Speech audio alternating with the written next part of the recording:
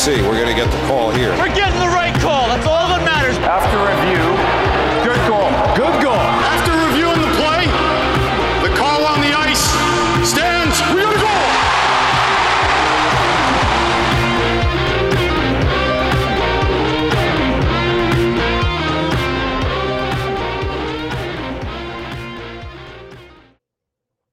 All right, and we are live. How's it going, Ranger fans? Thank you guys for chiming in. It is Ranger Review episode 57, and damn, oh boy, is this going to be a fun episode today, folks.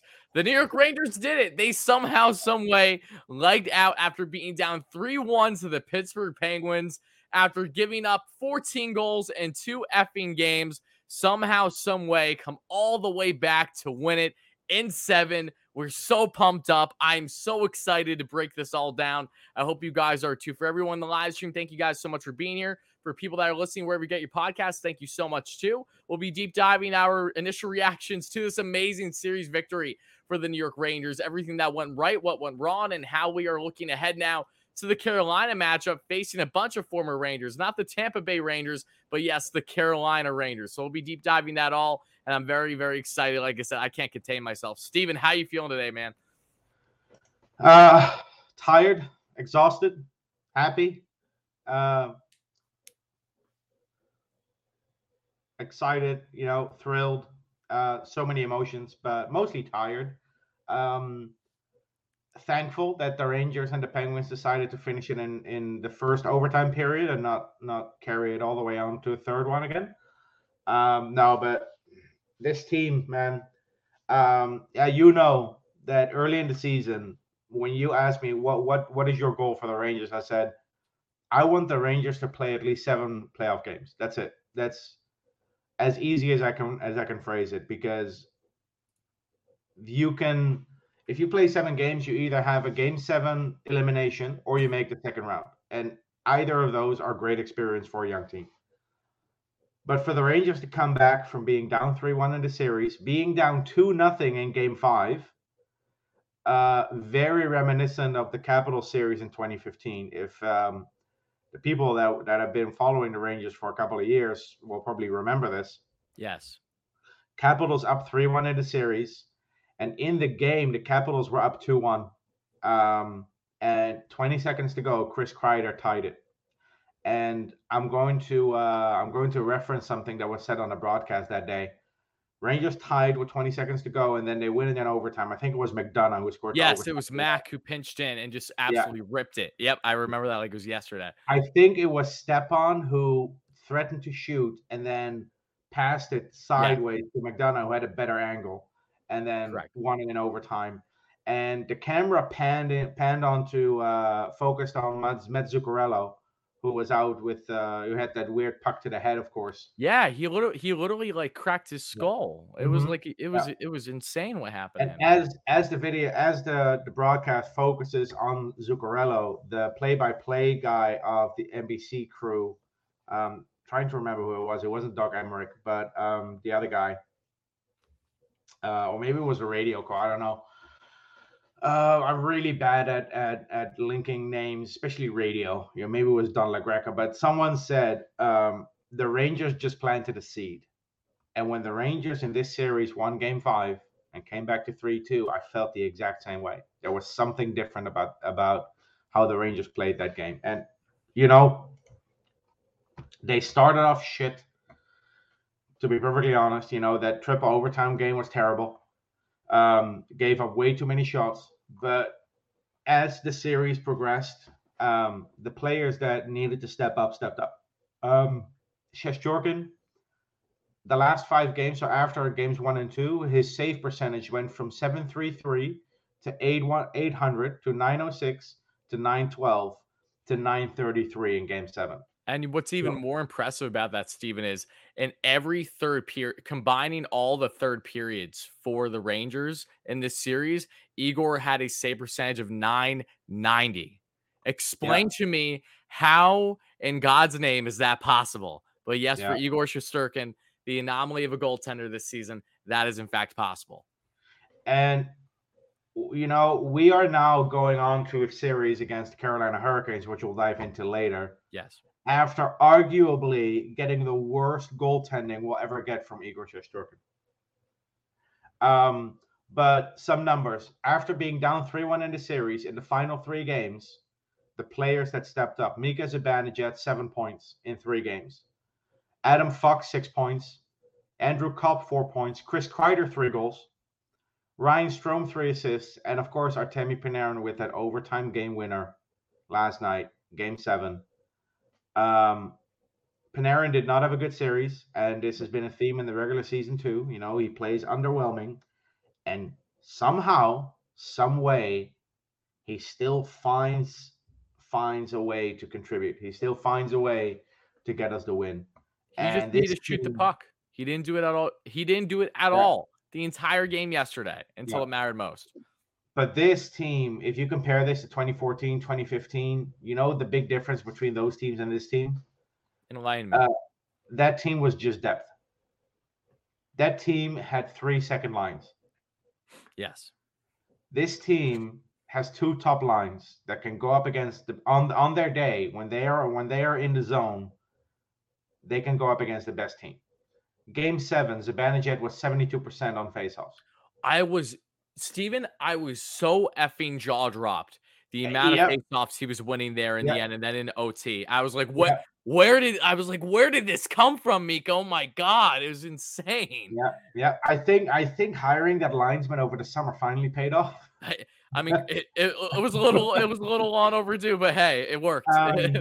No, but the balance this team has, man. The first couple of games, you have the kids stepping up. You know, Miller, Schneider, Heel, Kakko, Lafreniere, and they deserve all the praise in the world for what they did this series. Look, my goodness. First time since 1979, the Rangers have at least 4 players aged 22 or younger to score a goal in the same series. Wow. Heel, Miller, Kakko, Lafreniere. Schneider, 3 assists. Not bad. Not bad. He had a secondary assist on the first goal by Kreider last night. That 2-on-1 breakaway he set up for Zibanejad.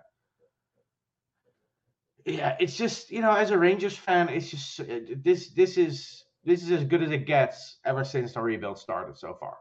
You know, we're in the second round. We have our young player stepping up. Adam Fox with that 4 assist game in Game 6. Man, that's huge. Because, that was huge because Foxy definitely had his peaks and valleys in the series. Because let's also not forget Games 3 and 4 were arguably our worst games, both played in Pittsburgh. Now for Game 6, you had to go back to Pittsburgh. Yep. And you had to go to Pittsburgh to tie the series, and that's when Adam Fox steps up with 4 assists. Man, it's just so awesome. Igor Shesterkin, the youngest Rangers goalie to record a win in Game 7. Wow. Here's another one. Adam Fox, the first Rangers defenseman ever to score in 7 different games in the same playoff series. Not even Brian Leetch has done that. First defenseman to record a point in 7 different games in a series. Beautiful. And the last thing I want to say, thank you to Mike Matheson, by the way, for that beautiful goal to tie it up. Oh, it was so sweet of him. I knew that he would be effective somehow. Or as I called him, Mike Nemethison. You see how different this team looks without Nemeth in the lineup? Oh, yes. Ridiculous. Kreider, the first Rangers, is Adam Graves in 96. And 15th all time to score at least 5 goals in a playoff series. And the last thing I'll share here is Kreider. You know, I've been talking about Kreider's number going up in the rafters when he retires. Cup or not, it's going to happen. Mark my words. Book it. And I've been talking about regular season numbers and where in 5 years he'll end up. Playoff edition. Where Chris Kreider ranks in Rangers history in the playoffs. 2nd in goals, 10th in points, 4th in power play goals, 1st in game-winning goals, 7th in games played. And he still has 5 years to go. And this team is on the brink of becoming a contender for a decade. Kreider's going to finish in first place in all these categories in Rangers history. He's going to be first in games played, points, goals, power play goals. He's already first in game winning goals with 8. Sorry, nobody can convince me that number 20 is not going up in the rafters when he retires. Okay, Steven. I got a lot to say here. I know you do too. And let me just start off again by describing the complete lack of feeling I had, how numb I was after losing Game 5 the way that they did. Alexis Lafreniere, of course, scores that first goal of the game. That was the only highlight of that game. I think we can all say it was. You mean Game 4? Game 4. Yes, my mistake. Yes, the amount of life that was lost in this team for, I wouldn't even say, the first game between those back-to-back.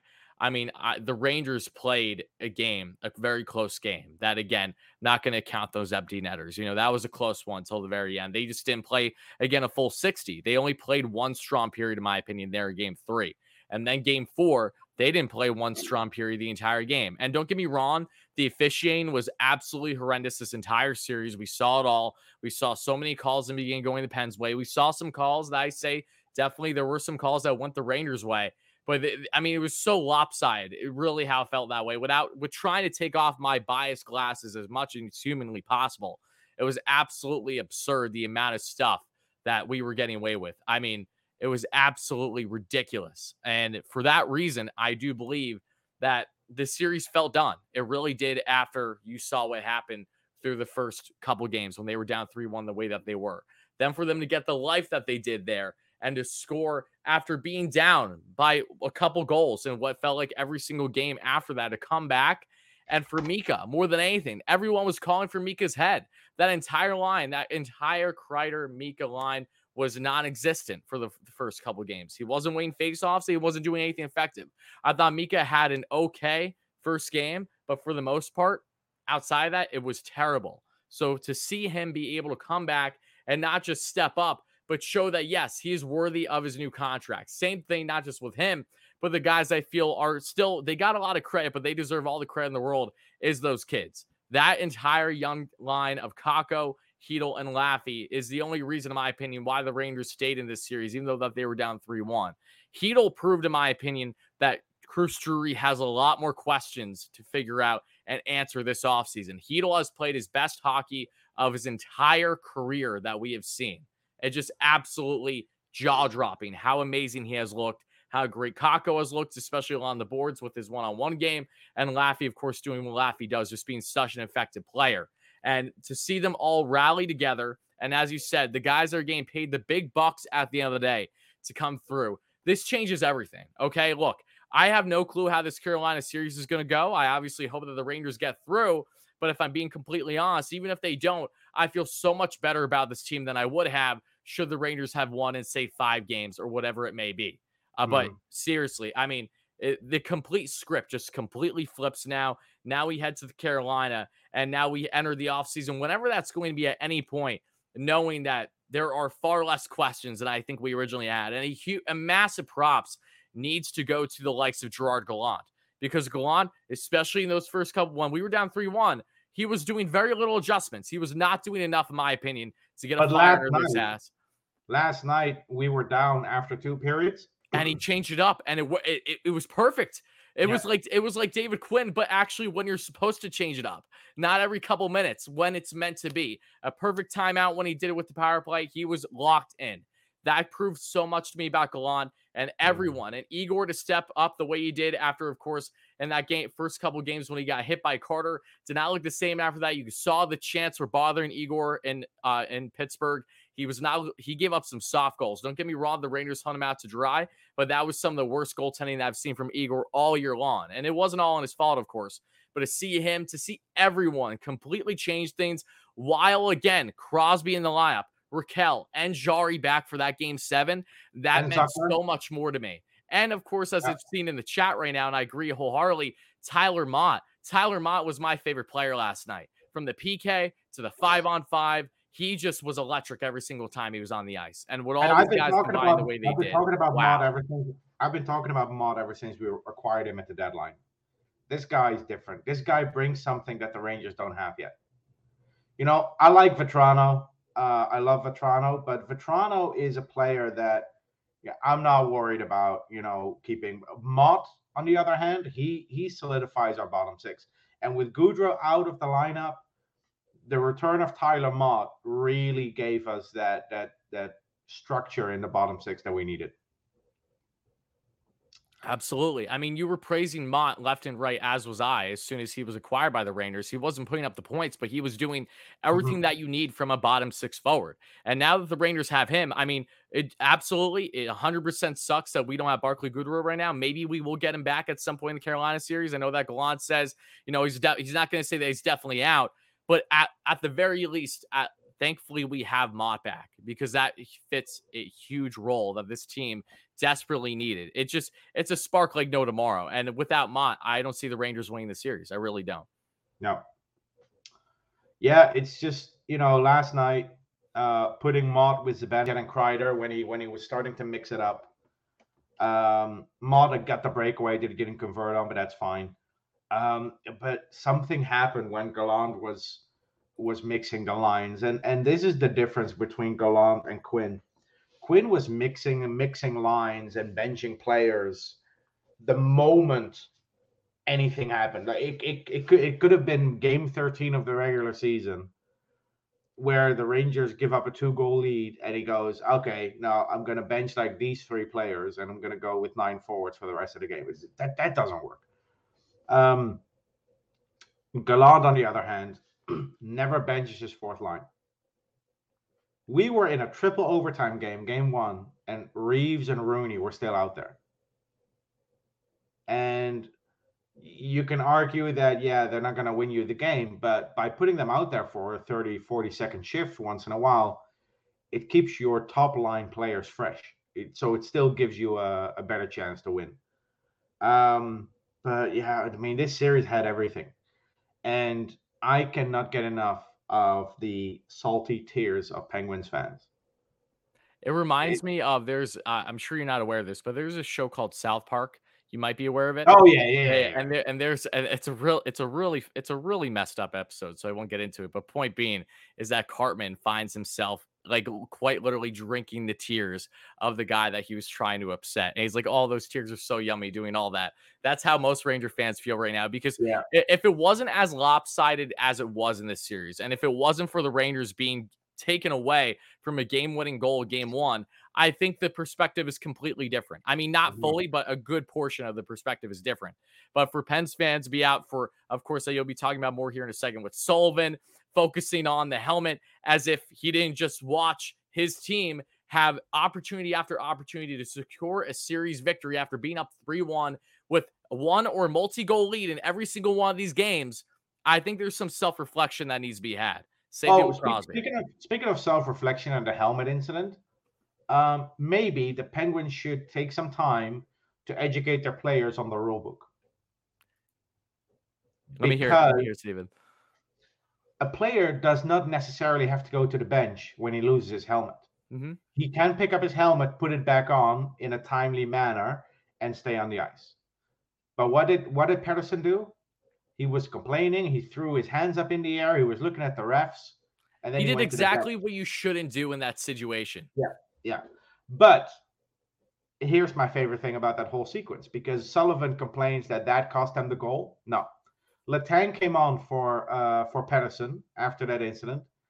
By the time Zibanejad scored the goal, Letang was already set up. He was in between Jarry and Zibanejad. He was set up. He was ready to make a defensive play, and he just didn't. The helmet didn't cost him the game. And, if I'm Mike Sullivan, I'd be more upset by my team giving up a lead 3 games in a row where you have the opportunity to clinch. You're up 3-1 in the series, and then let me quickly go back, right? Okay, so you're up 3-1 in the series, right? You go into game 5, you travel into New York, you play at Madison Square Garden, Genso and Letang score, and with 35 minutes to go, you're up 2 goals. You're 35 minutes away from ending the series in 5 games. That's it. All you have to do is not concede multiple goals in 35 minutes. And what did they do, Steven? Well, they conceded 3 in 2 minutes. There you go. And yeah, all this complaining about, but the elbow to the face with Crosby. Well, first of all, he didn't have a concussion. There was a more blatant elbow, wasn't it, from Letang? No, there was a blatant elbow from Gensel on Trouba. Yeah, never yeah. called. I mean, like, don't get me wrong. Trouba has been in the mix of a lot of things, and I don't believe that he has been fully innocent in all of them. But that was not a play, in my personal opinion, where he was straight up headhunting. But naturally, because he has a narrative being a big body defenseman who quite literally just crippled Jujhar Khaira during the season, especially, that stood out to a lot of everyone when that was a clean hit. But again, we live in a day and age with hockey where, God forbid, if you have yourself thrown a clean hit, you drop the gloves right away, because that's just the game we live in now. You can't play the way that you used to, even when it is clean. I also think it's ironic that Penguins fans complain about the helmet rule, which was designed for player safety, when they also complain about their players being targeted. Like, I mean, what do you want? Talking about safety, I feel pretty confident saying that Crosby probably played through a concussion. I don't see them focusing about their own personal health and safety. Look, if Crosby wants to play through a concussion, I mean, I'm not going to really going to argue with him. But look, I'm not going to argue with him either. I mean, I don't blame him. I'm just saying, from a health standpoint, it's very hypocritical. But the reason the Penguins lost is because they couldn't hold a lead to save their fucking lives. Game 5, they have a 2-goal lead with 35 minutes to go. Game 6, they have a 2-goal lead at the end of the first period. They still give it away. And then Game 7, they have a 2-1 lead with 30 minutes to go in the game, and then a 3-2 lead with 5 minutes to go. They had a lead in every one of those games where they could have clinched it, but no, they gave it away, and somehow it's the referee's fault, even though every 50-50 call went their way. The Hedl goal in Game 1. The goal by Evan Rodriguez where the net was dislodged. And I'm not saying these calls shouldn't have gone their way. I'm just saying they're 50-50 calls and they go their way. Talk about the first Penguins goal last night where it went over the line and the refs didn't see it, but Toronto called in. Yep. Again, good call, but it's still a call that goes their way. And then the Gensel goal. And that was borderline. That was pretty borderline in my opinion. It was inconclusive. And people go, oh no, the stick is above the crossbar. It doesn't matter. Where the puck touches where the puck is. Yep. Where the puck makes contact with the stick. And that's something we couldn't see because Shesterkin's glove was blocking it. And that's the thing. It was inconclusive, and the call on the ice was a good goal, so they counted the goal. Every one of those calls could have gone either way. When the Rangers were robbed of that Hedl goal, Gallant said, well, it's a 50-50 call and it didn't go our way. Fine. And now the Penguins, Mike Sullivan is complaining that the refs are against them and this and that, blah, blah, blah. No. I'm not going to say that the Rangers didn't get calls going their way, but there was no bias against the Penguins. And this is not just Penguins fans. I'm going to be honest with you here. I'm getting sick and tired of Ranger fans complaining about referees during games too. I'm getting so tired of it. It's so exhausting to go onto social media after something happens and they go, oh, the refs just hate us. The refs hate New York. Bullshit. No, the refs don't hate New York. Just watch the game. And some of these decisions will go against us, and some of these decisions will go in our favor. It happens. The referees are not trying to eliminate us because our team is from New York. Steven, if I may interject for a second, and I felt this way for a while, and this isn't anything personal to anyone specifically, but I am not a massive fan of a large contingency that is Rangers Twitter, or let alone social media. The same thing how I am with a lot of my fellow Mets fans, and you guys know that because they quite literally think the sky is falling when we're down by a run. So I see a lot of those similarities. And again, it's New York, it's Big Apple. I get it. We're always going to have that irrationality, but I mean, so many fans just take it so effing far to the point where I just find myself biting my tongue. I'm like, I can't. I really just can't. There's so many moments where I just like, I'm not. I do not give a damn about this right now. I really don't. And it's unfortunate, but again, that is a part of being in New York. That's just going to happen at the end of the day, regardless on if we like it or dislike it. Opinions, everyone's entitled to them. Doesn't mean that we have to agree with them all, and I know I surely don't. Mm-hmm. But listen, the Rangers won a Game 7 at home against a team that had never lost a Game 7 on the road. Coming into last night's game, the Penguins were 6-0 on the road in Game 7 in history. So yeah, we did something that had never happened before. And so many records, and we're going on to the second round, and we'll see what happens next. But yeah, this series was. I said this to you earlier. This series consisted of 3 phases. You had phase 1, where the Rangers and the Penguins split games 1 and 2. Then you had phase 2, where we were absolutely dominated in all 3 zones. Some of the worst hockey I've ever seen from the Rangers. That's probably some of the worst playoff hockey I've seen from the Rangers in my lifetime. That's the worst playoff hockey I've ever seen from the Rangers. And I've seen the Rangers get swept. I've seen the Rangers lose series in 5 games. Yeah, this was different though. I remember when they played the Capitals, I think in 2010, and they lost in 5, and it felt like a sweep. But they still played decent. They still had opportunities.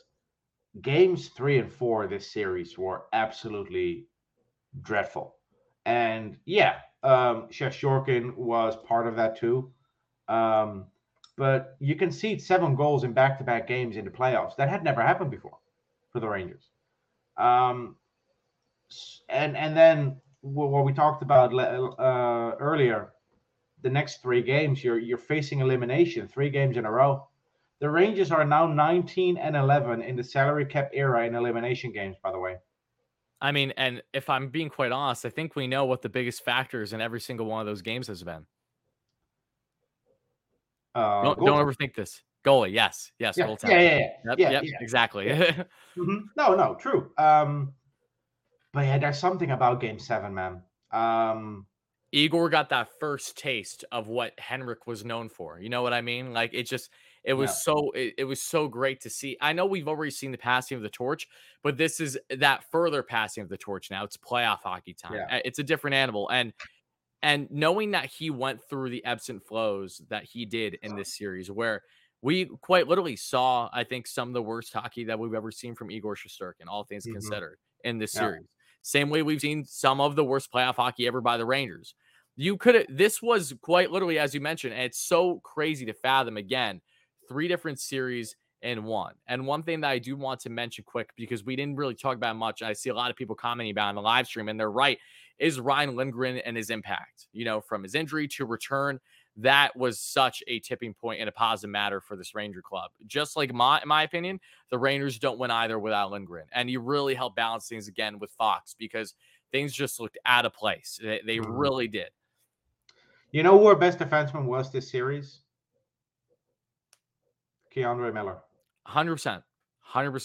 K'Andre Miller, we have flipped a script on him so much in 1 year, and there's nothing that I could be more proud and happy about. He's one of my favorite players on this team.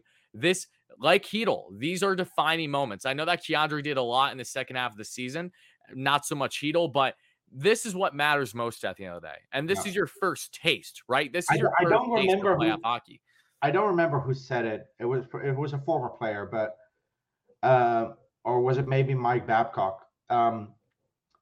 Some are 82-game players and some are 16-game players. And this is the time of year where we find out who our 16-game players are. All you need is 16 wins. And look, I don't expect the Rangers to go all the way and win this year. But I'm going to say something here. When we win the Cup in a couple of years and the Rangers go down the Canyon of Heroes to celebrate winning the Stanley Cup. Last night's game is going to come up a lot because last night's game is the start of something. You know, it's your first playoff series. And Joe Micheletti said it on the broadcast last night. Those 3 games in the qualifying round in 2020 were not playoffs. Those were games to get into the playoffs. Yes. This was the first playoff experience for a lot of our young kids. This was the first playoff experience as a Ranger for guys like Strome, Panarin, Trouba. And what happened last night, coming back from yet another, from again being down in the game, to then win it in overtime in a game 7 at home. That is something that's going to come up in look when the Rangers won in 1994. The moment that we all remember is the Matteau goal and the Mark Messier guarantee. I don't think there are moments necessarily in like the first 2 rounds that are very notable, now 30 years later, or almost 30 years later, against the Islanders and the Penguins, Islanders and the Capitals in 94. But I think the 92 postseason for the Rangers is what helped shape them to win in 94. And what's happening this postseason, what happened last night when the Rangers win a cup, last night's game is going to come up because that's going to be an integral part to building that team that can eventually win it all. We came into this series with 593 playoff games combined on the team. 180 of those were shared between Braun and Kreider. The Penguins, almost 1,500 games experience coming into the series. You have Crosby, Letang, and Malkin with 3 rings. You have Gensel, Rust, and Carter with 2 rings. I think Dumoulin has won cups with the Penguins as well. Yeah, doesn't he have at least one? I feel like he won at least one of those. I think so. Of course, Carter won his 2 rings with the LA Kings. Brian Boyle went to cup finals with the Rangers and the Lightning. The Penguins have that playoff pedigree throughout the lineup. The Rangers have a little bit of it, but it's Kreider on the top line, then there's Gaudreau in the bottom 6, and that's basically it. And Justin Braun made it to a cup final. I always mix up the Sharks and the Predators in 2016. Oh, so do I. Who cares? Literally, who cares? It doesn't matter. Whichever one of those 2 years the Sharks made the final, Justin Braun was an integral part to that Sharks defense. Yep, and that was Braun's prime. I remember that series very Braun well. Vlasic was a great they were the shit part of that team. Goodness. Last night's winning game 7 is going to come up in a lot of conversations years down the line. When we talk about the Rangers being a contender, when we talk about winning a cup, maybe 2, hopefully 3, this is going to be one of those games that we're gonna be recapping as the start of something special. And to continue that notion, you're 100% right, because it's one thing when looking at this season as a whole, right? We've said it time and time again, and I'll reiterate it once more. This was the first season for the Rangers out of the rebuild / retool. This is under Gerard Gallant. This is under Chris Drury, new regime in that aspect. It was also the first season with 82 games. Yes, for a lot of these players. Yeah, exactly. And we finally got to see them all blossom a lot and see the growth of not just the youth on this club and what are expected to be a pivotal part of this team going forward over the next, at minimum, decade, if not a full decade, but also the vets now still truly in their prime and help carry this team to the promised land. I don't expect it this year, but I do expect it hopefully in the near future, no less. And to see them all come together and to see the amount of adversity again, I simply can't get over the fact of how this series went and how, again, it was a roller coaster. It truly was.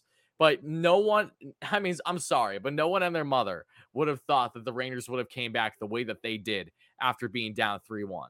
That says so much about this team's character and how they are currently in line now for the years going forward. Yes, this series, that game 7, that along with this amazing season for the Rangers is all the starting point of what should hopefully be some amazing Ranger hockey for the next years and years to come. And, this doesn't denounce the fact that, look, anything can happen in playoffs. We know that. Until the Rangers are done, they have as good of a shot as anyone else when it comes to the Cup. In my game, I hope so. No, of course not. If the Rangers get out of Carolina alive, I will be not just a little bit surprised, but I will be as ecstatic as anyone else. But just like this Penguins series, they have to prove it, right? So we'll see. And I think now, Steven, if you don't mind, do you have any final true remarks on this series before we pivot and take a look at what the Rangers will be dealing with against, yes, the Carolina Rangers? I'm gonna bring up the Penguins one more time. Okay, that's fine. Go ahead. I think it's hilarious that the Penguins did not learn anything about the helmet rule after what happened last year. Do you know what happened last year? Wait, with the Rangers or a different team? I'm sorry. The Penguins played the Islanders last year in the playoffs. I don't remember off the top of my head. I know the Islanders won that series, but I don't remember. John Marino lost his helmet. Oh, really? Okay. And he skated to the bench. And there were talks, and the Penguins reached out to the league and asked about it. They were informed a year ago what the whole helmet rule was, and they still messed it up. Look, at the end of the day, the Rangers came back from a deficit 3 games in a row. All 3 were elimination games. That shows great resilience. And if the Rangers, look, the key to beating Carolina is the Kits line. I 100% agree with you. If you look at the Rangers in the regular season, when we lost against the Hurricanes, that line wasn't really clicking yet. But now, if that line clicks, all of a sudden you have 3 lines that can score a goal for you. And this is something we didn't have. Even in the Rangers' final game against Carolina in regular season, granted, it's been proven time and time again that regular season performance doesn't mean much when it comes to playoffs. Rangers, again, won 3 of 4 against the Pens in the season this year. But going back to what you said, the Rangers, outside their final performance against Carolina where they lost, and the one game that they did win against them, that was just because Alexander Georgiev, no one else. The Rangers didn't have the depth that they have right now, that they're exemplifying. And that doesn't denounce how amazing of a team Carolina is. And by no means will I feel ashamed if the Rangers say lose this series and I don't know, even 5 or 6 games. I'll be upset, but I won't be too surprised. You know what I mean? I know how good Carolina is. No one should be shocked by that. But this series as well, not just with the young kids, but home ice is really what I want to emphasize with you, Steven, because as we know, that Carolina-Boston matchup that went 7, that took every home game for that home team to win.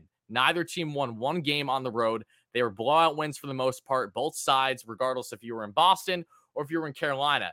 Now I'm seeing, of course, people freaking out because if you don't reside in North Carolina, you cannot attend the game. You can't buy tickets. Now, something I want to say on this real quick is, one, this is not a surprise. Teams have been doing this for years now, not just the Predators are famous for it.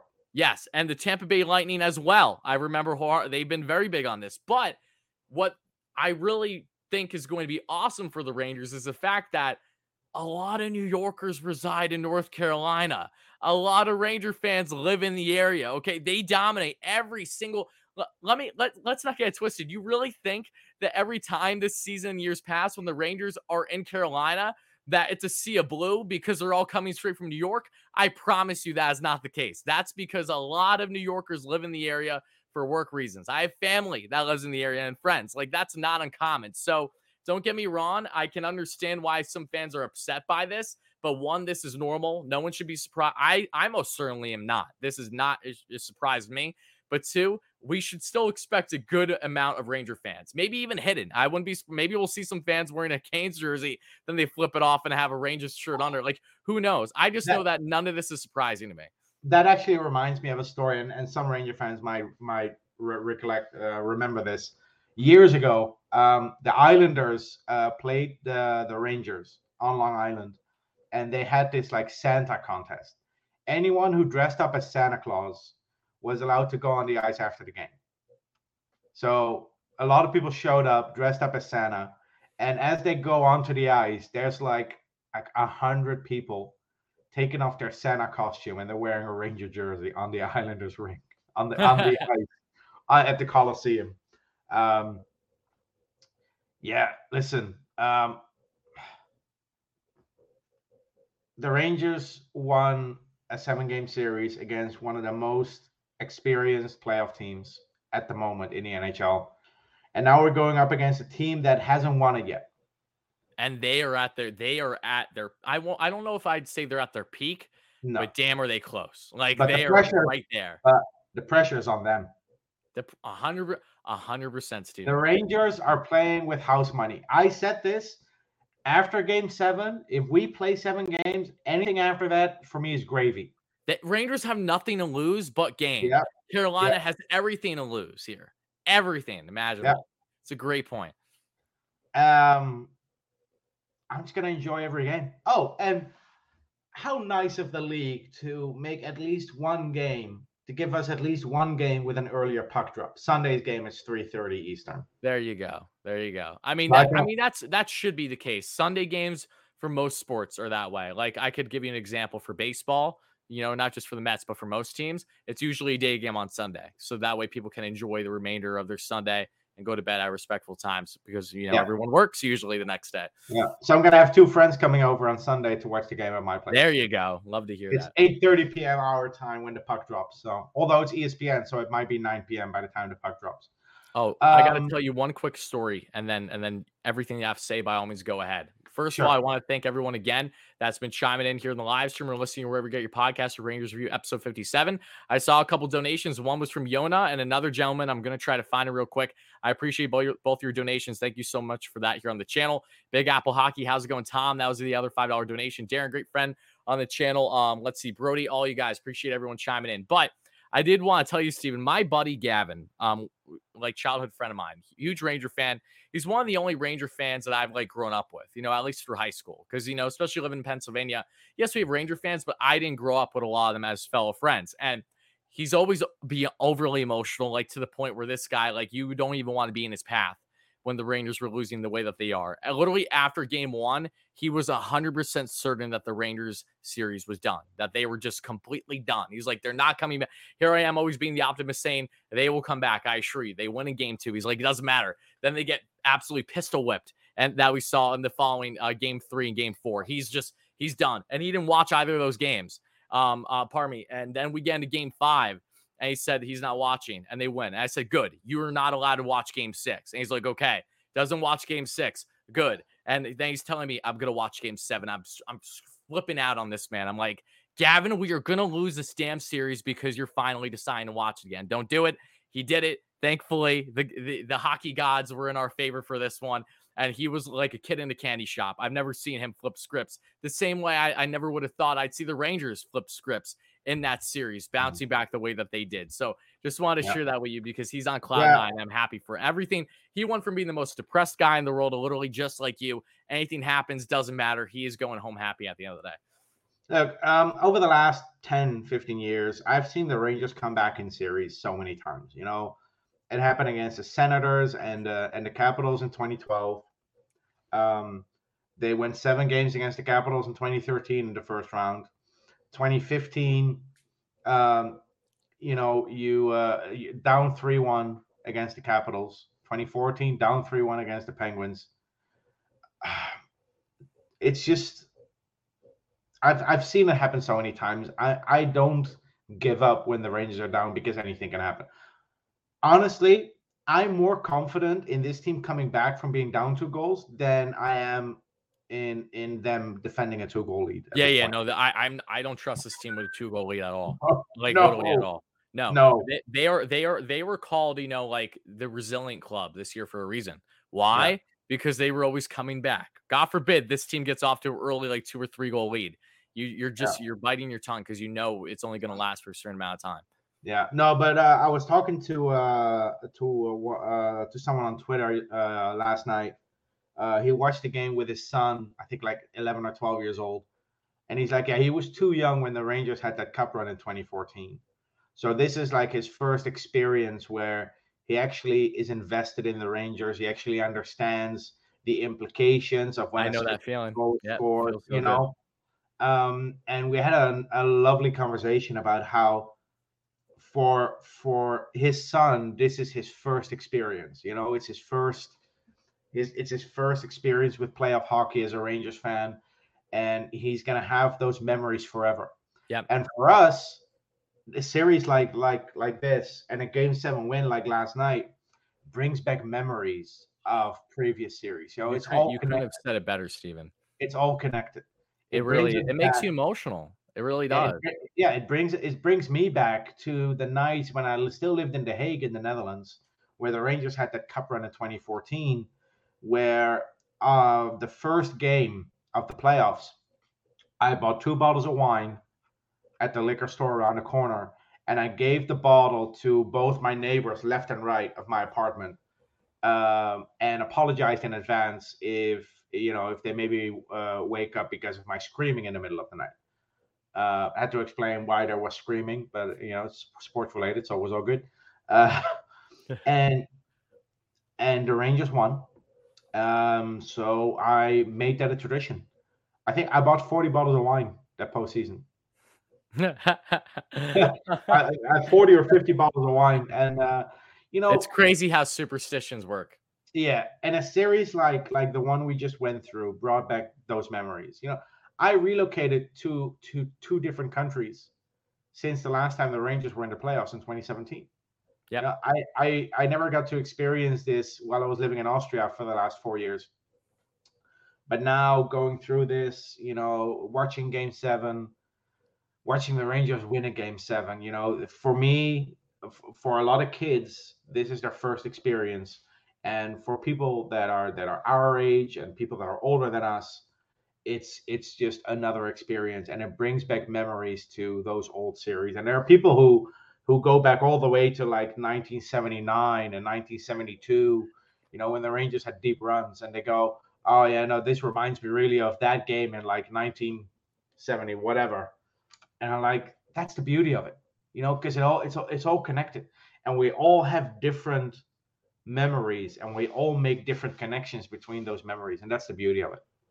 100%. I mean, I have to be completely honest, especially with how my way of life and things I have to commit to on a daily has changed over the past couple of years. Yeah, I've been dying to get a certain level of emotion back with this team. I followed them all throughout the year, of course, like a normal diehard fan, but I've been dying to get that feeling that I had back when I was younger and really like first experienced those playoff runs. And maybe it was because of the fact that we have been without playoff hockey for 5 years now, right? It's been a while. It hasn't felt like it, but it really has.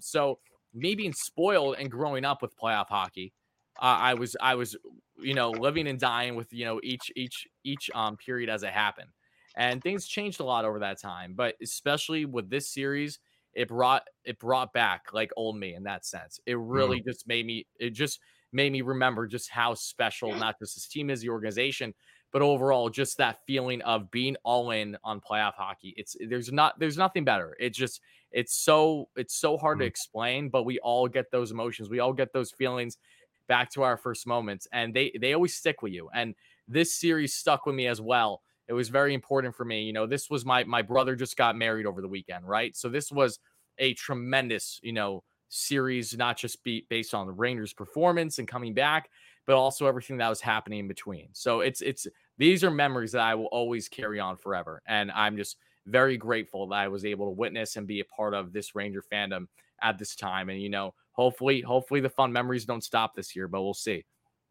Yeah, but we're building on this, and we're if it's not going to be this year, we're going to have new memories next year. And the Rangers are now getting in that next phase where we actually go from rebuilding to building, if that makes sense. Yeah. I mean, it's building now, and the biggest takeaway now is, regardless on the results of this series, the kids proved themselves. Like, how did they not? Like, they proved themselves that they can take that next step. And I will say that, especially with Chytil, and I know it's crazy that Chytil's one of the longest tenured New York Rangers. It'll never feel that way, even though that he is. But for him to take the strides that he did, I think has to be one of, if not the biggest takeaway from what we've seen so far, just because he's a guy that has been filled with this uncertainty now. And don't get me wrong, it doesn't mean that he's completely off the hook of what his future will be with the Rangers, given everyone that, of course, they have to assess in the offseason that we're not going to talk about today. So don't even try asking me, guys. We're not doing it. We're talking about playoff hockey. But point again is that Chytil, along with Kakko, Laugh, Key, Schneider, all these young kids, the guys that are your foundation, the guys that that we all should be following for quite literally the next decade. They're all stepping up. Like they all have me feeling damn good about them heading into next season and the year beyond. This is the most important time of any time as a hockey player to be showing out. So to see kids having career high moments at this point, damn, does that feel good. It feels truly electric. By the way, what do Mika Zibanejad, Adam Fox, Chris Kreider, Andrew Kopp, and Artemi Panarin have in common in this playoff series? All having game-winning goals? No. Okay, then what? They're all at least a point per game. Oh, that's good. I like that. Panarin. It's crazy that Breadman. I know. I never thought. Where was this? Same thing with Mika. Like you would be looking on a carton of milk through the first 4 games. Like, I'm sorry, this man's been missing. Like, what? I don't understand. Like that's absurd. That's actually crazy. In a 7-game series against the Penguins, Mika Zibanejad had 11 points. Adam Fox had 10, and Kreider, Kopp, and Panarin had 7. Whew. Exactly what you want from your top players. Mm-hmm. And Panarin has, again, I've been thinking Panarin's been playing with an injury. I think he is. I don't know what. I know that he said post-game that, the Rangers, his team, they've been wanting him to shoot, and that's like shame on him for not doing it enough. But regardless, I'm happy that he's trying to shoot now. I've seen people complain about Panarin that he's not a playoff performer and this and no, that. No. That's bullshit. Did you not watch his series against Tampa? Like, I was going to say, like, this is a guy that carried the Columbus Blue Jackets in 2 consecutive postseasons on his back. They swept Tampa when they had the best season, like, imaginable. I know. Kucherov had like 120 points that year. Panarin is a playoff performer. Don't even get me started with that. Yeah, that's just anyone that's acting that way. 1, isn't paying attention, has not been truly following along, or 2, just acting completely emotional in the moment. And I get it, people do that. Don't get me wrong, I'm well aware, but still, just and look, with Zibanejad and Kreider stepping up the last couple of games, and also Vetrano getting 5 points in 7 games. Let's not forget about him. He's the lowest scoring player on that line, but still 5 points in 7 games. That line has 23 points in 7 games. With them producing, it takes a little bit of focus off Panarin and Strome and Kopp. Yeah, because now you cannot afford to let that top line get away with something. You go up against Carolina now, and I think the big difference between Carolina and Pittsburgh for the Rangers is center depth. I think going up against a team that has Crosby, Malkin, Carter, and Blugers, that's probably the best depth at center that you're going to face in the playoffs in terms of experience. And now you're going up against the Carolina Hurricanes team that probably has more depth. But I can see opportunities. I'm not going to say it's going to be easy. I'm not guaranteeing the Rangers to win, but it's the Carolina Hurricanes are not that good that before the puck drops, you can say that we don't have a chance. And the Bruins have shown that the Hurricanes can be beaten. And look, Shesterkin is not going to be as bad as he was against the Penguins. He had a bad series and we still pulled through. What's important for the Rangers is, to just build on what they've done now. And let's also not forget that they finally got some structure on defense because Gallant actually did it. Gallant actually made the decision that he should have made in October. It's better late than never, right, Steven? Better late than never. But Justin Braun in the lineup over Patrick Nemeth has been great. And remember when the Rangers went 11 forward, 7 defensemen when Lindgren was back in the lineup? Yes, I'm well aware. Did you know what happened when Lindgren went to the locker room? Lindgren went to the locker room and Nemeth was the 7th defenseman.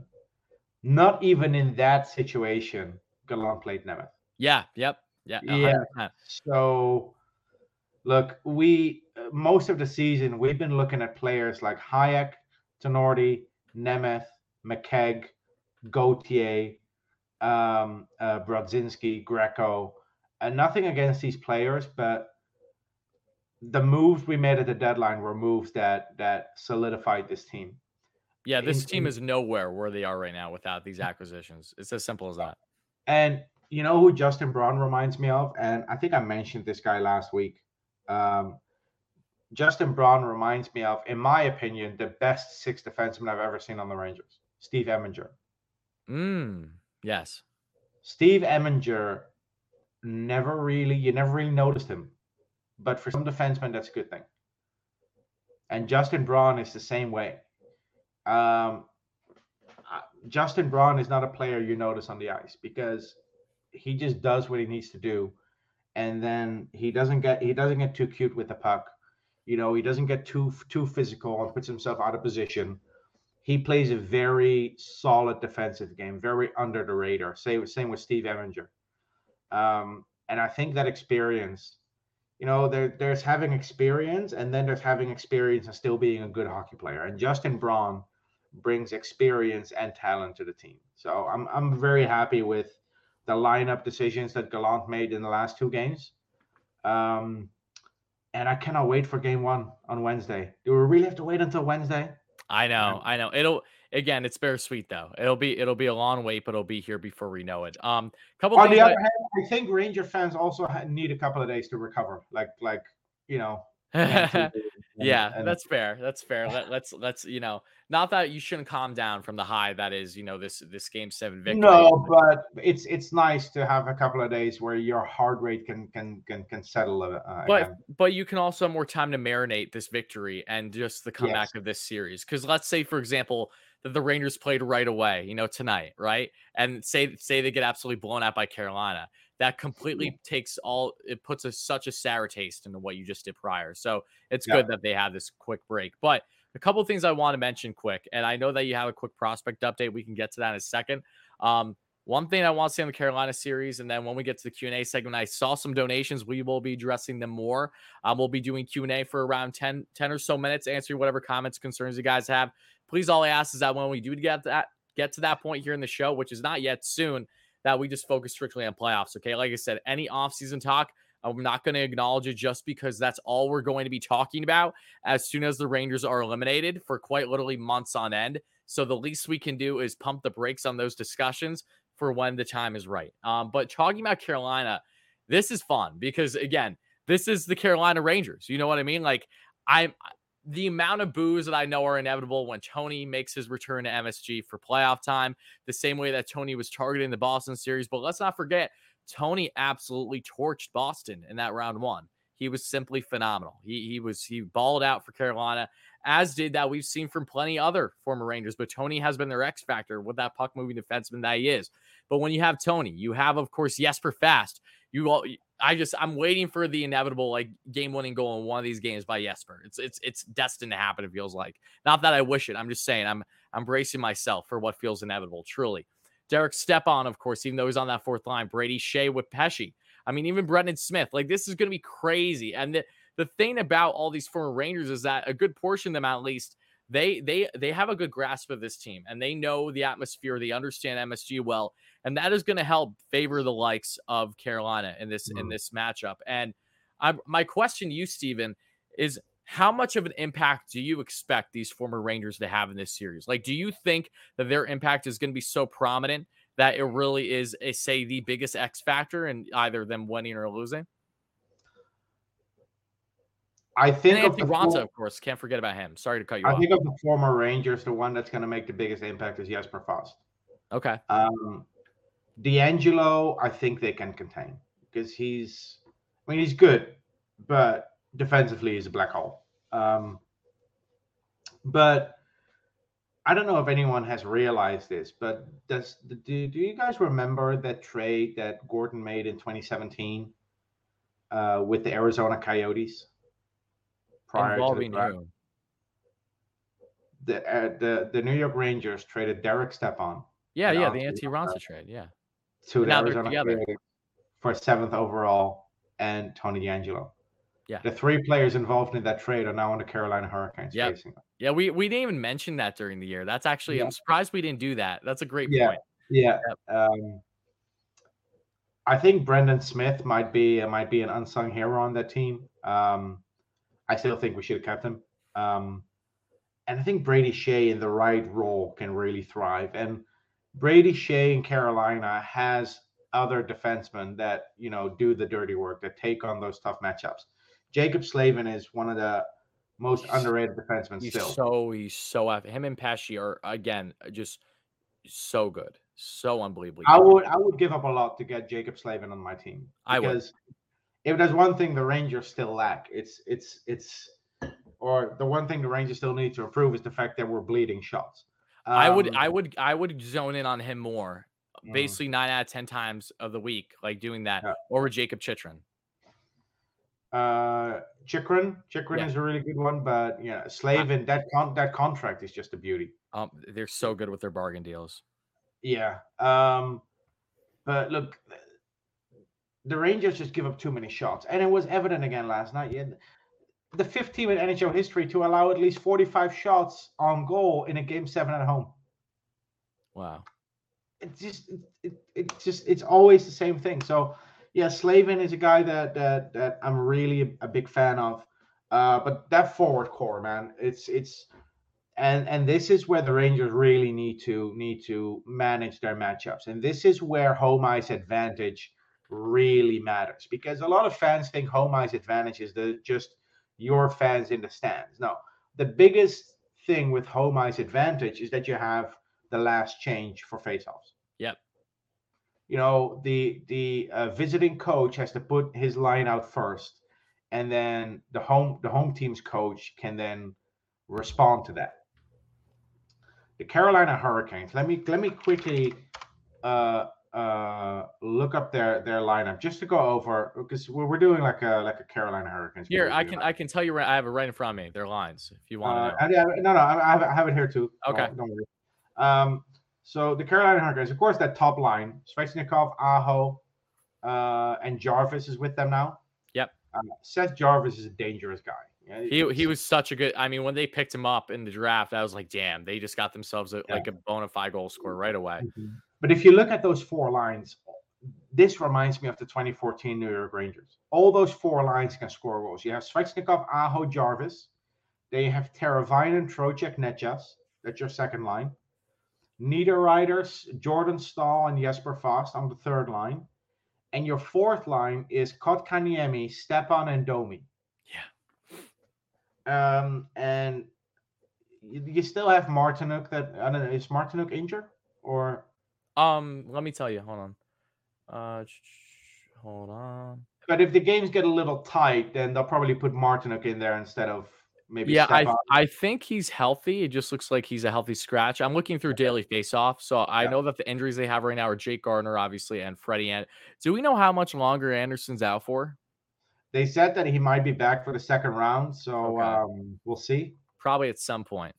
Yeah, but look, this is a dangerous team that has, like I said, the Penguins are top heavy. The Carolina Hurricanes have the depth to kill you. It's all about the matchups. It's all about finding the right matchups and countering the intensity that they throw out there, because this team knows how to play. And one thing that we might forget, the Carolina Hurricanes were in the conference final in 2019 when we were drafting second overall. You know, at the start of our rebuild, this team was already was already reaching the Final Four. Yep. So this team has the experience. You know, they've been to the conference final before. They just need to get over that hump. But I like our chances because the pressure is on them. You know, the Rangers are the underdog. No one's expecting anything of us. You know what this is giving me vibes of a little bit, if I'm being honest with you? What? This is giving me vibes of the Ottawa Senators in 2017 against our New York Rangers. Granted, the New York Rangers were at the tail end of that run, but the point is that was an Ottawa team that, again, just exceeded expectations on all fronts from the beginning. Yeah. Yeah. No, true. It's a good point. Yeah, I'm just looking forward to the series. And those former Rangers, I hope we're not going to hear too much about it because there's so much more to it. Oh, we will. I mean, all everyone is going to do on social media is focus about Tony because he stays living rent free in everyone's heads.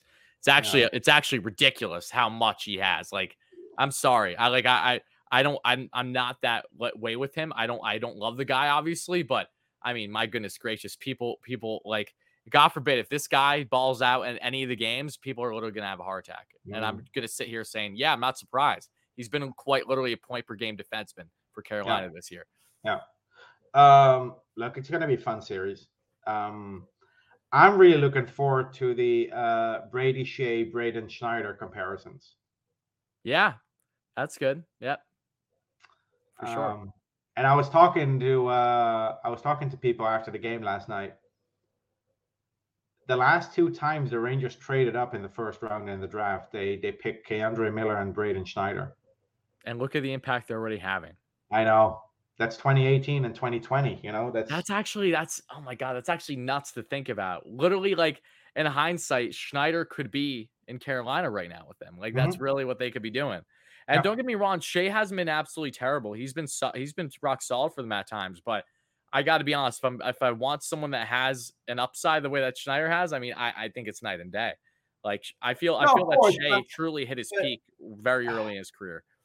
It's like the Zibanejad Brassard trade. You know, the Brassard trade made a lot of sense for the Senators in 2016 at the time because they needed a playoff performer, and Zibanejad wasn't there yet, and they didn't have the time to wait for him to grow into one because they had to capitalize on guys like Hoffman and Carlson and Stone, all being in their prime. And I'm pretty sure I'm forgetting some. Ryan Dzingel was there too. Yeah, he was a dud. He fell off a cliff real quick. After his breakout year? Yeah. So they had to do something. You know, they had to go for it. The Carolina Hurricanes in 2020 didn't really have the time to wait for a defenseman to grow into something. You know, they lost Justin Falk to the St. Louis Blues. They needed a reliable defenseman with NHL experience. They gave up a first-round pick. And the Carolina Hurricanes can afford to because the Carolina Hurricanes are a team that drafts really well in the later rounds anyway. So they get Brady Shea, and we trade up and get Braden Schneider. That's one of those trades where I can see the reasoning behind it for both teams. 100%. Okay, so Steven, why don't you give us a very quick prospect update, if you don't mind, and then we'll shift into answering some questions, shall we? Sure. So the Rangers, about 2 hours ago, tweeted, so it's now official, Ryder Korczak, Adam Edstrom, and Olof Lindbom signed their entry-level contracts. I don't have an Olof Lindbom jersey, otherwise I would have put up that one as well. But I would recommend not doing that just because there has been an unfortunate trend with jerseys you acquire of young Rangers who end up starting with too soon. It's because I acquire most of them and not all of them pan out. You know, it's a numbers game. Yeah. You know, as a baseball fan, you should understand that. All I do is look at numbers every single day. But yeah, Adam Edstrom, 6'8", 225. That guy is going to surprise some people. He's probably going to start in Hartford. Then there's another Swedish player that the Rangers are linked to. It's not official yet. But Gustav Rydahl, who plays for Färjestad in the SHL, 27-year-old center, undrafted free agent. He won the SHL championship with his team and now goes to the World Championships with Sweden. So they will probably announce it after the World Championships are over. Is this a like Ville Meskanen situation? Like it's sort of like a Meskanen, Stromwall, Michael Lindqvist situation where you give a contract to a guy who does well in Europe, and worst case scenario, it doesn't work out, and they go back to Sweden. Yep. It's a no risk signing. So yeah, the other three signed their entry level deals, of course, draft picks that we know. Lindbom, 2nd round pick in 2018, Edstrom, 6th round pick in 2019, and Korczak, 3rd round pick in 2021. Korzak now eliminated from the playoffs in the WHL. They lost to the Winnipeg Ice, one of the best teams in junior hockey at the moment. Wow. So in the WHL, Dylan Garand has advanced to the conference final with the Kamloops Blazers. Awesome. Matt Rempe and the Seattle Thunderbirds are down 3-2 in the series against Portland. If they advance, they play Dylan Garand in the conference finals. And then in the Ontario Hockey League, we have a conference finals matchup between Will Cooley and Brennan Othman. That's gonna be fun. Hopefully Will doesn't get too aggressive with Othman on the other side of the ice. We need to make sure both those boys are healthy. These two kids played each other earlier in the season, in the regular season, and in that game they both scored a hat trick. So I'm excited. Ooh, okay. I mean, let them both thrive by all means. I can care less who wins. Just let's see them both thrive, right? But I quickly want to touch on what Othman did in the second round because this is unbelievable. Go for it. The Flint Firebirds beat the Sioux Greyhounds in 5 games. Wow. And in those 5 games, Othman had 12 points. Ooh. So picking up right where you left off in the regular season, huh? Yeah. The first round he was I don't want to say quiet, and he was still close to a point per game, but this second round he's really taken off. That's great to hear. I mean, he blew. In similarities to Kreider's breakout year, Othman really blew me away with how he just took a level that I didn't.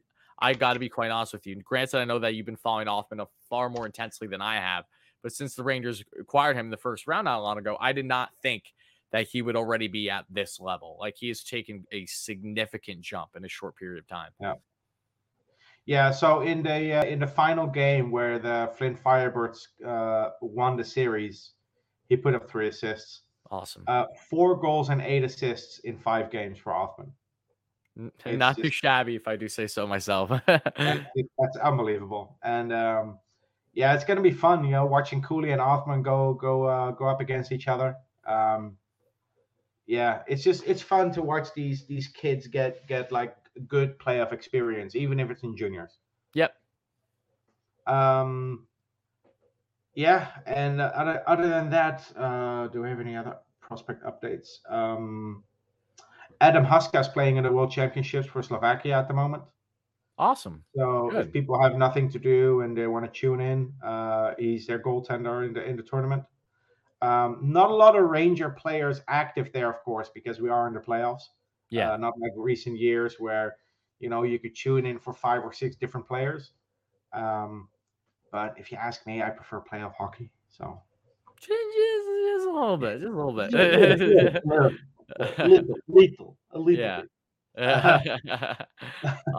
Okay. Here, before we get into answer, we're gonna be doing Q&A for like 10 minutes or so, folks, and then we'll wrap up today's show. Would like everyone to know now. Again, I'll say at the end of the pod, but next time I'd say that Steve and I record will be a week from now. I figure next Monday. That'll be after 2 games for the Rangers. After they won through 2 at least in this series, right? That's 3 games. 3. They play Wednesday, Friday, Sunday. Wednesday, Friday. Ooh, okay. I'm trying to think. I would say Monday's still probably best because I will be out of town this Saturday all day, so I will not be able to record that. So we'll record after game 3. Yeah, that's fine, and that'll give us, I think, a good taste on hopefully. I mean, who knows? I shouldn't even say that because after 3 games and 3, let alone 4, I thought if the reason why Steve and I did not record after another 2 games in the Penn series, we were planning to do every 2. The reason why we didn't do it after game 4 was because it would just been us screaming doom and gloom that, okay, this really looks like this is it. And rightfully so. We had no reason to believe otherwise whatsoever from that game 4 performance. So, and in hindsight, it's probably a good thing that we're not doing it after every 2 games. But a couple donations I would like to address quick. One is from Davis. Thank you. Davis has been a great support on the channel here on Rangers Review. There's a chance the Rangers will tighten up the defense next series to give Igor some help. It is just me, or am I just seeing too much? No, you're 100% right. I mean, look, Igor definitely wasn't spot on this series in every game by any stretch, but he also got hung out to dry so much in the beginning of the series, like beyond belief. And the Rangers defense has still struggled to look sharp at times. So, Steven, what would be your best way of responding to this? I mean, it's not gonna be easy. You're going up against a better team. You're gonna have to look. Defense is not just the two guys on the blue line. Defense is played by all 5 skaters, and I think that's the key here. Getting Tyler Mott back is huge for the fourth line. Such a big X factor. But watching Tyler Mott with Zibanejad and Kreider, I was actually kind of excited about that.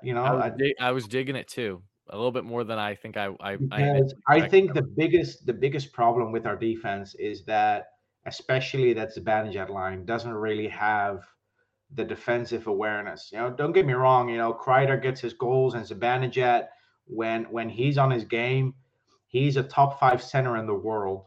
Yep. And Vetrano pots his goals here or there. He's a jitterbug. He's fast. He skates back and forth. But they're missing that two-way player there. They're missing quite literally a Jesper Fast type, if we're being honest. Yes, yeah, Jesper Fast. I think Kaapo Kakko can turn into that player. Kaapo has all the makings of a phenomenal two-way winner. Yeah. Kaapo Kakko.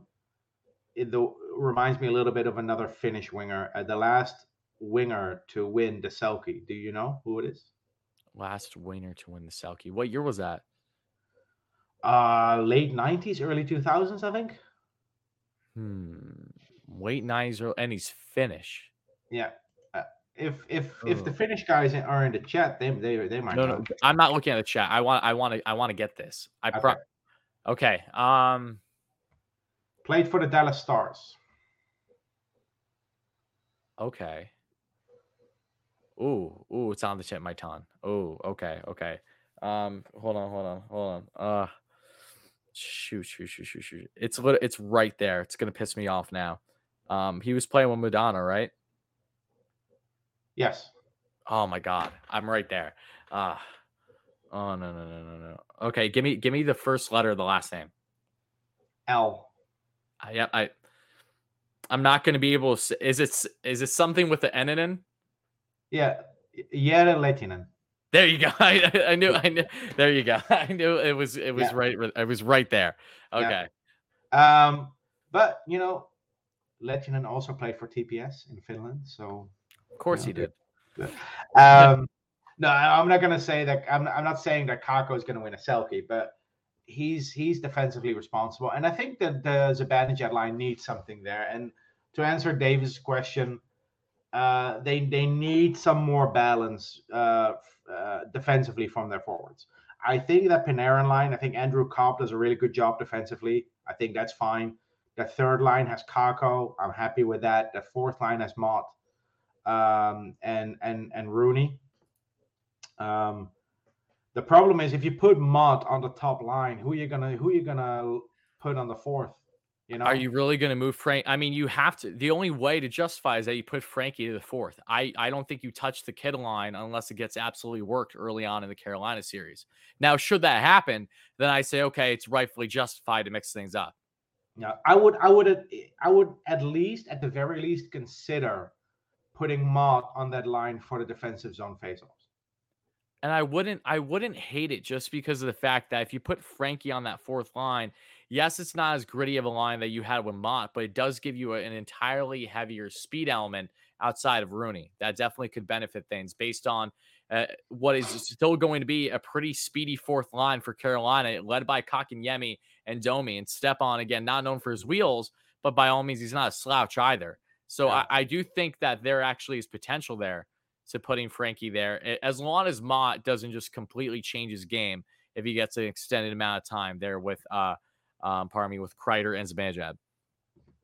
Yeah. Okay. Yeah, interesting to see what's going to happen there, but we need a little bit more from the forwards there. Agreed. Now Big Apple Hockey, great friends of the channel. They're doing amazing things over on theirs as well. Make sure to check them out.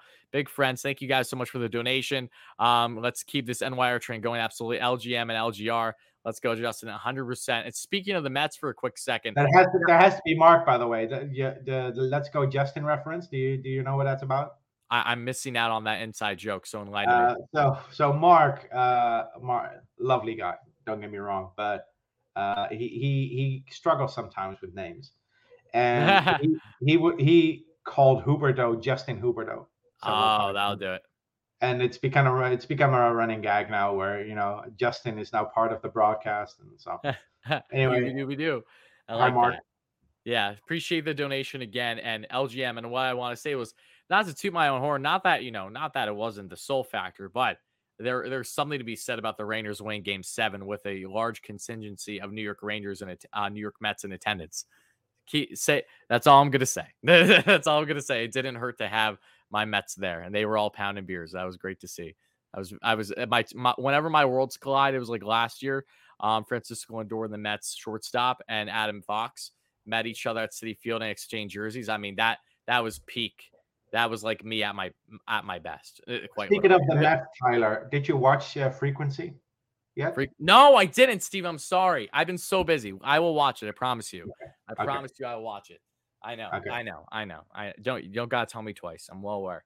Same way that I told you what movie did I tell you off air that I wanted you to watch? Shit. Was it It cannot be a really good movie because you cannot even remember which movie it was. No. Was it Major League? Have you seen Major League? No. There you go. Have you seen Sandlot? No. Okay, there you go. You've seen Moneyball. Yes. Okay. But you haven't seen Major League. Moneyball's okay. It's not. Moneyball is a good movie. It just doesn't live up to the hype, in my opinion. I think there's a lack of understanding there on your part, if I'm being completely honest. No. I get it. It's a good movie, and I like the concept of the movie. But I think, and this is what a friend of mine told me. The problem with Moneyball is that they don't really go over. They make it look like the Oakland A's were the worst team in baseball, and they only got so far because of analytics, but it wasn't that bad. I mean, the Oakland A's. We'll talk off air about this. I don't want people listening to this. Is not a baseball podcast. I'm not trying to get too deep into this. But let's just say there are more things on that movie and the overall A's organization that I need to inform you on that I think will help A's a little bit. That maybe you're not aware. Right. But okay, let's address a couple more comments before we wrap things up here. Let's see.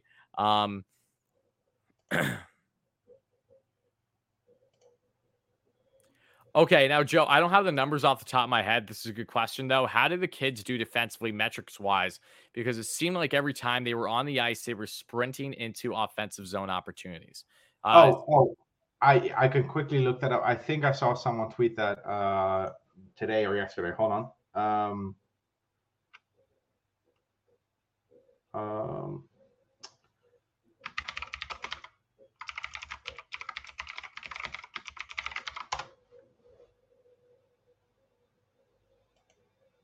Let me see.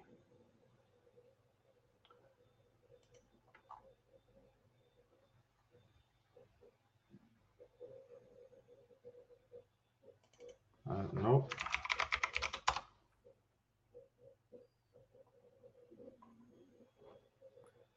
Oh my god! Someone in the chat says Moneyball is a one-time watch. Oh my goodness! No, it's not that bad. It's a movie you can watch more than once. Stop it! Stop the count. It's a movie where you can at least convince your girlfriend to watch because Brad Pitt's in it. Yeah, no, that's a phenomenal point. Yeah. She would have no clue. The numbers wise though, I would need to break things down to a T for her. That would be. I think my fiance will be fine with those numbers. She's as crazy about sports as I am. So if she struggled, I would say there's a concern. If I'm being honest, because I expect a lot from her. Are you saying I have to watch Moneyball with her before we get married? Yeah, I think so. She'll probably inform you more than you've been self-informed on the movie.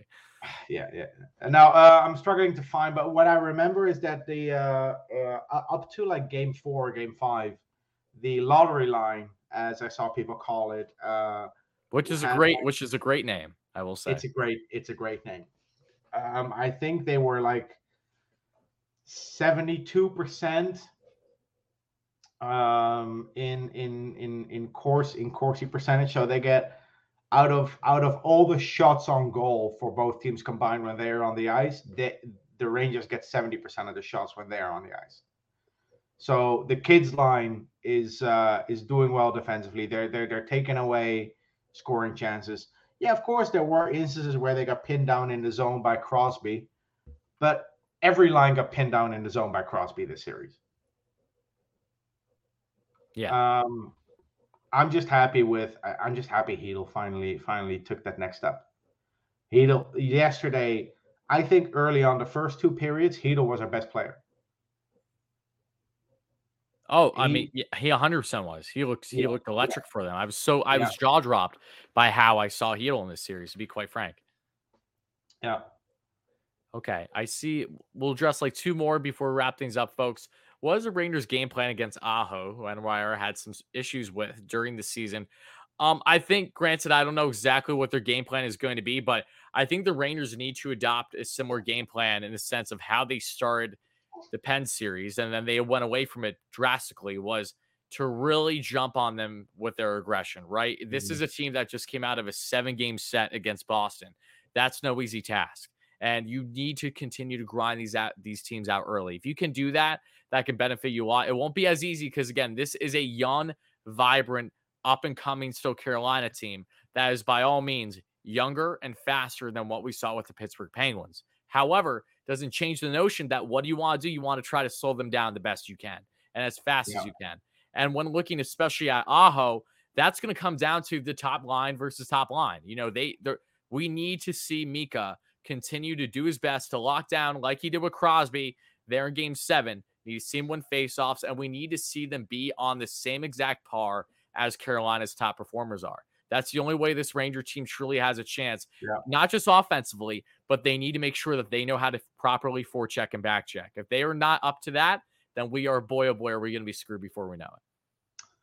Yeah, I just need Zibanejad to build on Game 7. You know, that 72% face-off percentage. If he can be above 50% for every game against the Hurricanes, and he goes up against that top line, I know people say, face-offs aren't that important. Yes, they are. You know, they dictate the flow of the game the first 10 seconds after the face-off. It's all about momentum.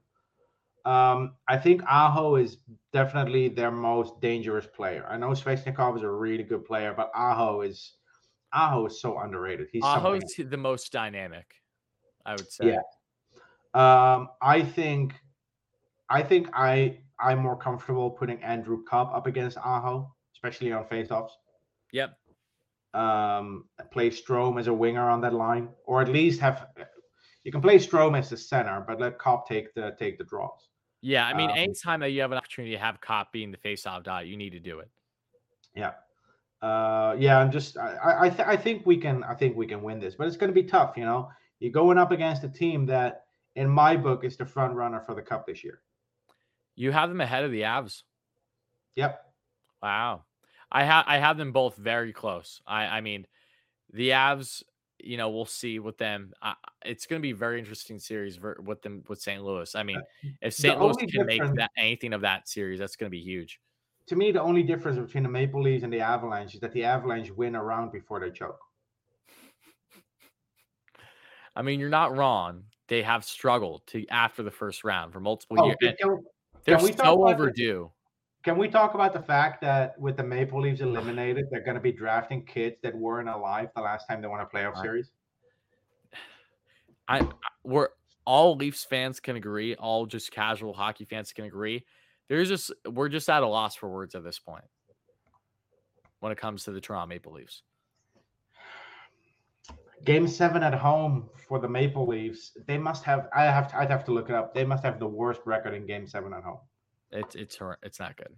But yeah, phenomenal series. So many win a Game 7. That the game last night between Dallas and Calgary was insane. I mean, Jake Oettinger doing like Igor, as phenomenal as he is. Jake Oettinger, what a star in the making he is. But he's stepped up in the playoffs, not just this year, but in previous years. But man, oh man.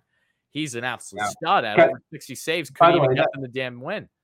That 2017 draft for Dallas, they got Heiskanen, Oettinger, and Robertson. Literally their core 3. Yeah. That's their franchise right there. Yeah. 2017 is the draft that set them up. And don't forget, this is a Dallas Stars team that went to the Stanley Cup final 2 years ago. Yep. And they had a complete clunker of a year last year, shook that off, however. And again, unfortunately, they fell short this year, but I'm very excited for the Battle of Alberta. Edmonton has been my West team for like a decade now. I'm not on the McDavid bandwagon or anything, but I've always been a fan of the Oilers, really, since I fully got into hockey. So they will have my support in that. What's going to be an awesome series. And then, St. Louis Avalanche is going to be crazy. I'm rooting for St. Louis just quite literally just because of Booch, if I'm being honest with you. And because the Booch Zook matchup, I was fine with whoever won that one because I'm rooting for them both. There's a lot of good series going on right now. And then Florida Tampa, that's huge. I mean, Florida got worked by the Caps, but they got out of it. They finally got out of that first round. They took the monkey off their back. That was the first time in a very long time finally advance. And Florida absolutely did phenomenal against Tampa in so many games during the season. It's going to be a lot of fun. And either way, all I know is that there's a lot of great playoff hockey coming up. And hopefully our New York Rangers get to, impress a little bit more before their year is over. Yeah. Okay. All right. Well, I think we answered everything that we wanted. We're an hour and a half exactly into the show. So I think this is a great stopping point for us, guys. I want to thank everyone so much that listened here on live on YouTube, or many of you, of course, on replay, and of course, wherever you get your podcasts. Like I said, we'll be back exactly a week from now. That is the goal, next Monday after 3 games of this series. Hopefully we come back to the Rangers being up at minimum 2-1. And even if they're down, we have learned that this team has shown a resiliency, not just during the regular season, but also in playoffs when it has mattered the most. So a lot's going to happen. I'm very excited. I know you guys are too. And Steven, do you have any final words before we get out of here? What episode number is this? This is episode 57, Steven. No one is crossing my mind as we speak. The first person to cross my mind, I think he wore a different number, but I could have sworn Tarmo Reunanen was 57 at some point. Tarmo Reunanen was 51. Okay. I don't know why I thought he was 57. There's no player in NHL history who's ever worn 57 in an official game. Oh, wow. Okay. But I'll drop an honorable mention in Derek Stepan, who wore 57 as a rookie in preseason. Of course he did. That's it felt like it was going to be one of those situations, did it not? Okay. All right. Yeah. That's going to do it, folks. This was episode 57 of Rangers Review. We'll be back in a week. Hope everyone has a great one. Hopefully the Rangers play some damn good hockey, and we have a lot of fun things to talk about. But everyone, enjoy the rest of your week. Talk to you again soon. And Steven, let's go Rangers. Let's go Rangers.